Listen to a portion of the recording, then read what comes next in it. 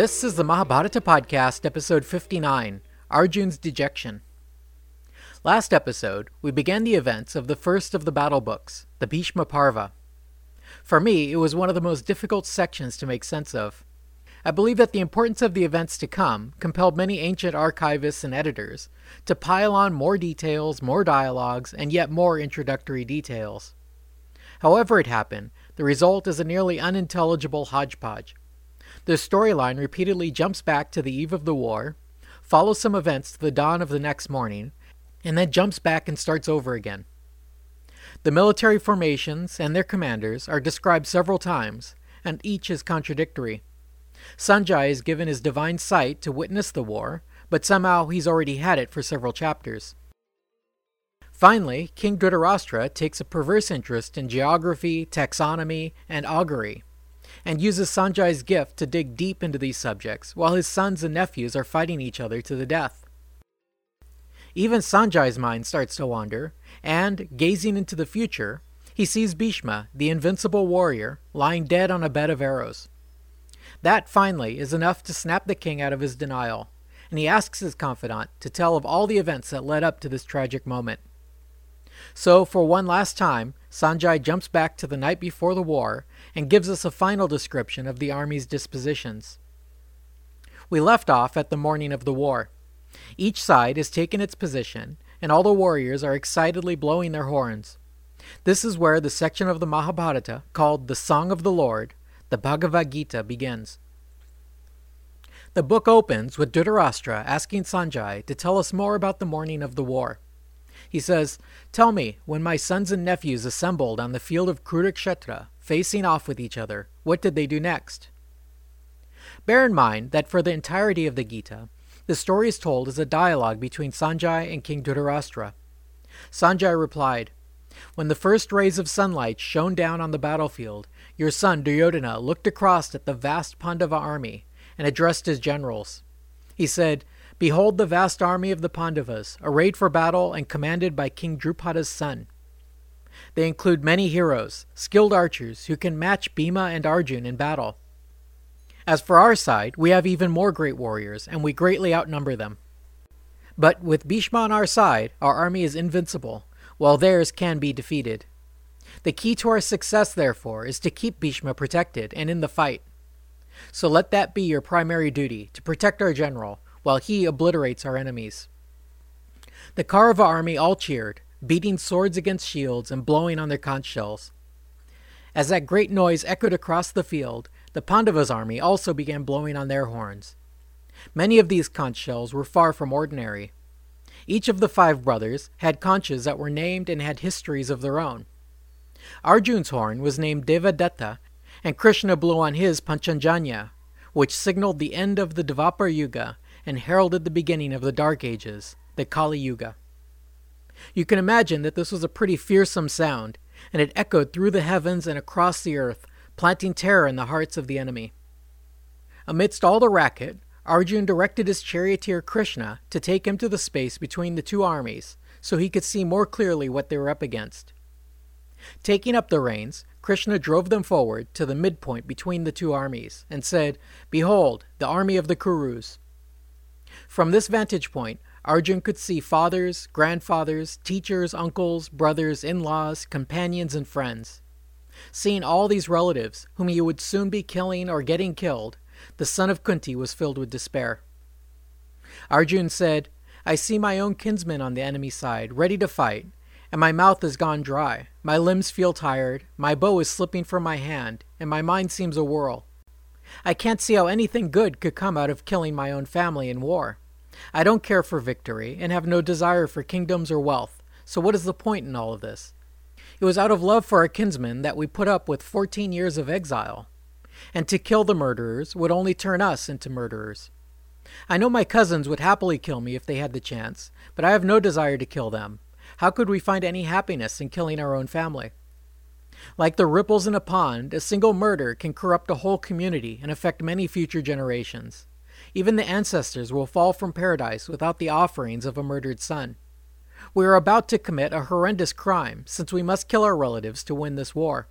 It would be better if I just lay down my arms and let them kill me." His heart full of grief, Arjun cast aside his bow and sat down in his chariot.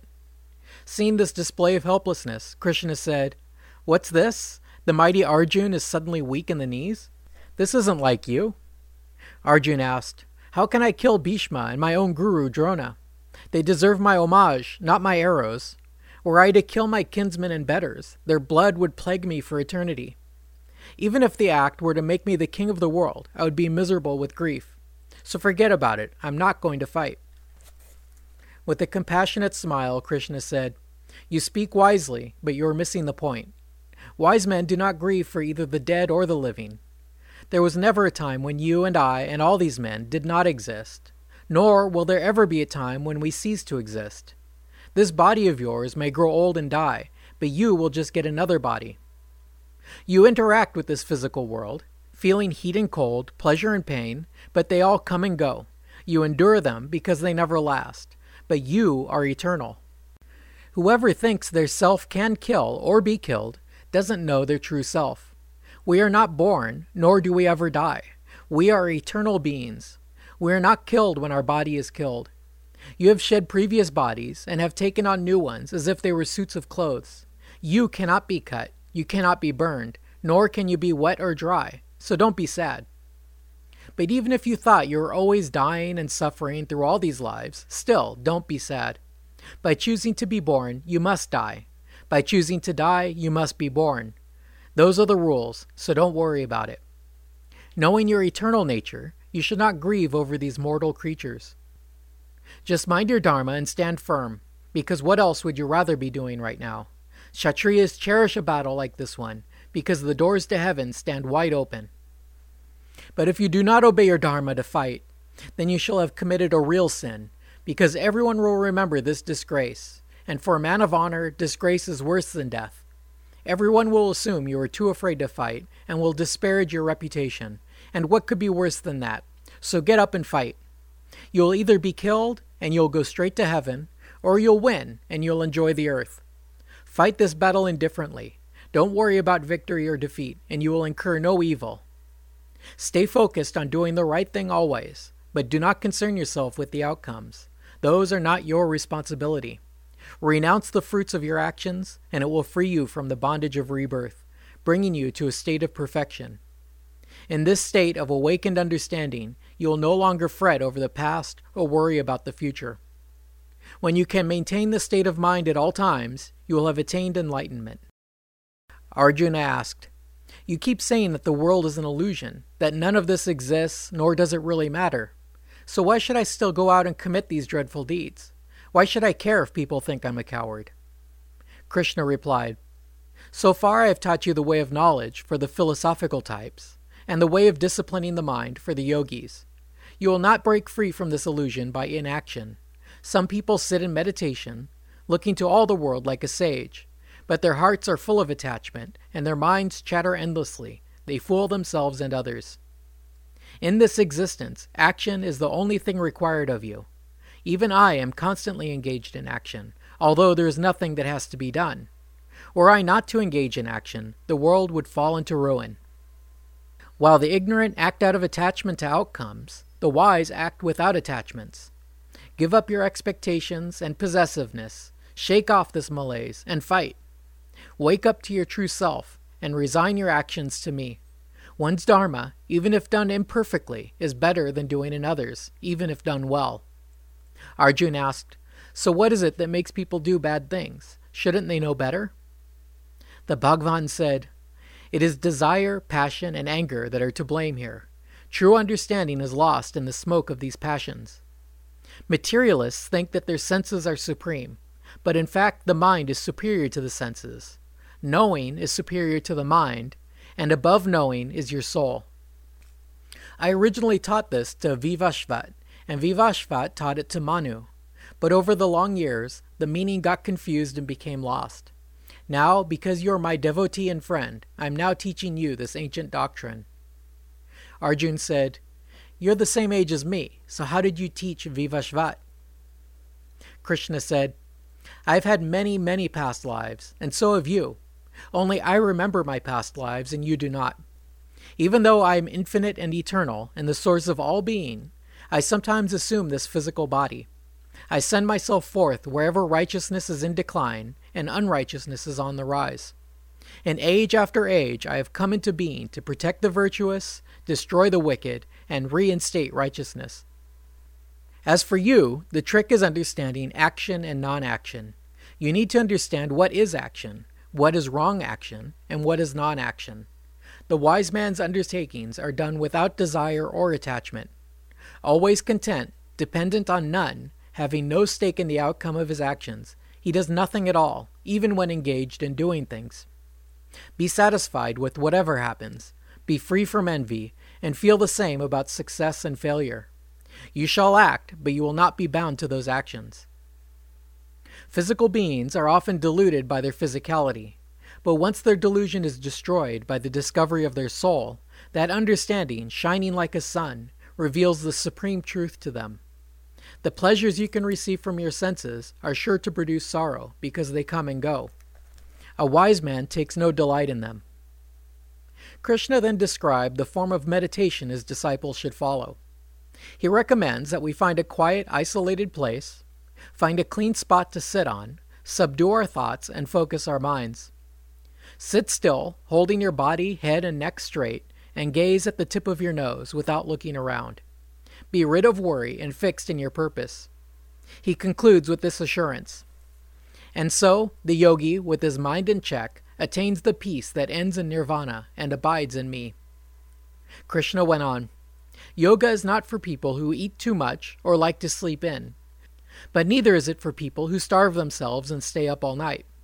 This discipline works best for those who are moderate in their food and sport, regulated in sleeping and waking, and disciplined in their activities. When you restrain your mind and all thought ceases, and you see yourself by means of yourself, you will know boundless bliss beyond the senses. It is that state which breaks the bonds of suffering that I'm talking about. Abandon all desires, restrain your senses, control your mind, and think of nothing at all. If anything makes your mind wander, curb the thought and resume control. The highest bliss comes from the practitioner whose mind is serene. In this state, you shall see yourself in all others, and all others in yourself. When you see me everywhere and see everything in me, then I am not lost to you and you are not lost to me. Arjun said, I don't see how it's possible to do what you're saying. The mind is fickle and turbulent. Calming the mind is as difficult as calming the wind. Krishna replied, Without a doubt the mind is fickle, but through constant practice, anyone can pull it off. On the other hand, without self-control, I don't think it can be done. Arjun had another question. He said, Well, that still sounds pretty difficult. I imagine lots of people have tried this and failed. Isn't that the worst of all, since they didn't get to enjoy this world and they've lost the next? Krishna said, No, it doesn't work that way. You lose neither this world nor the next, because he who does good deeds and is committed to his own dharma does not experience misfortune. When you die, you spend countless years in heaven, and in your next life you will be born in a virtuous family and will have ample opportunity to continue on this path. In your next life, you do not have to start out from scratch. Instead, you're born in an advanced state and pick up where you left off. Thus, even the smallest effort on your part will guarantee you a place by my side, given enough time. Arjun now wanted to know about Brahman and how it relates to the soul. If I were to attempt to translate Brahman into English, the word consciousness might be the best fit. This would be the cosmic sort of consciousness, the consciousness that in quantum mechanics collapses the wave function and turns potentiality into reality. Arjun also wanted to know how karma, translated here as action, interplays with consciousness and the physical world. Krishna said, Consciousness is indestructible and supreme.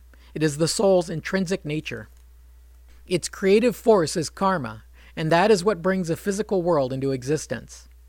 Consciousness, in its active state, constitutes the material reality, while its passive state constitutes the soul.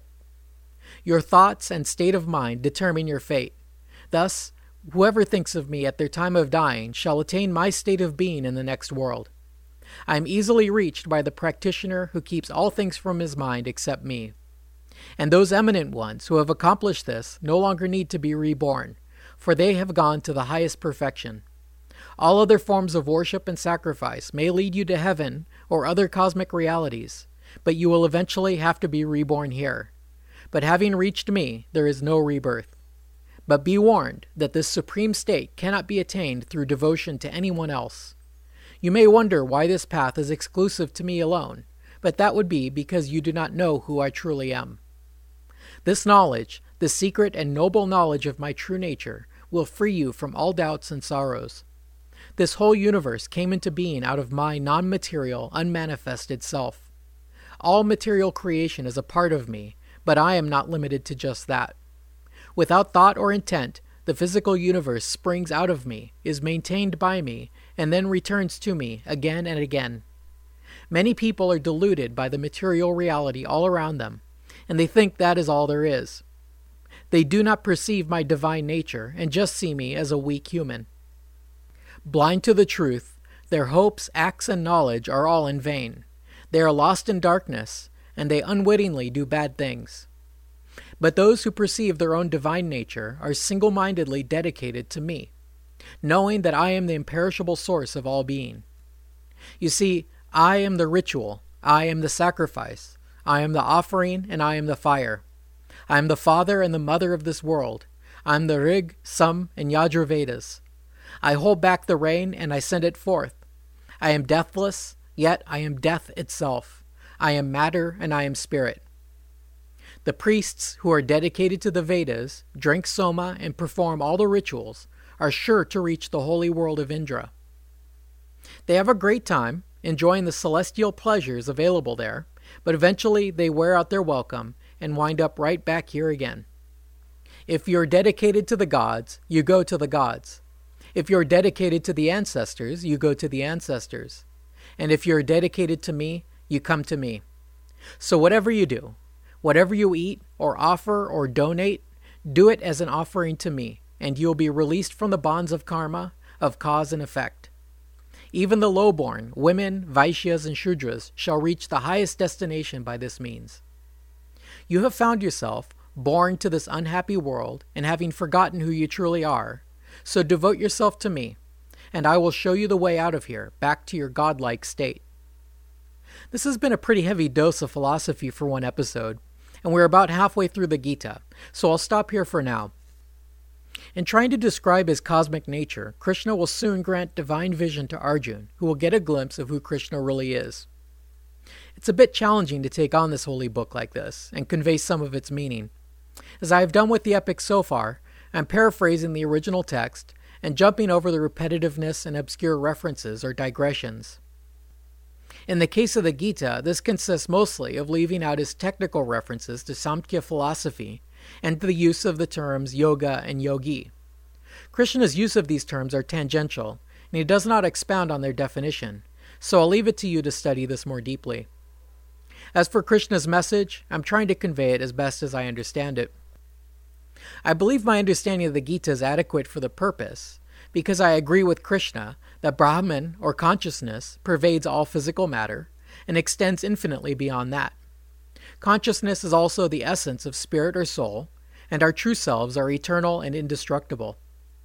For reasons that are hidden to us, we have each chosen to conceal our divine nature, forget our past existence, and pretend to be mortal animals struggling to survive in a physical universe. The Gita, like all great spiritual teachings, is trying to wake us up and remind us who we really are. It is very difficult to be constantly mindful that our power and true identity resides in a part of ourself that is silent and invisible. Hopefully this episode helps somewhat to make you remember that. Thanks for listening.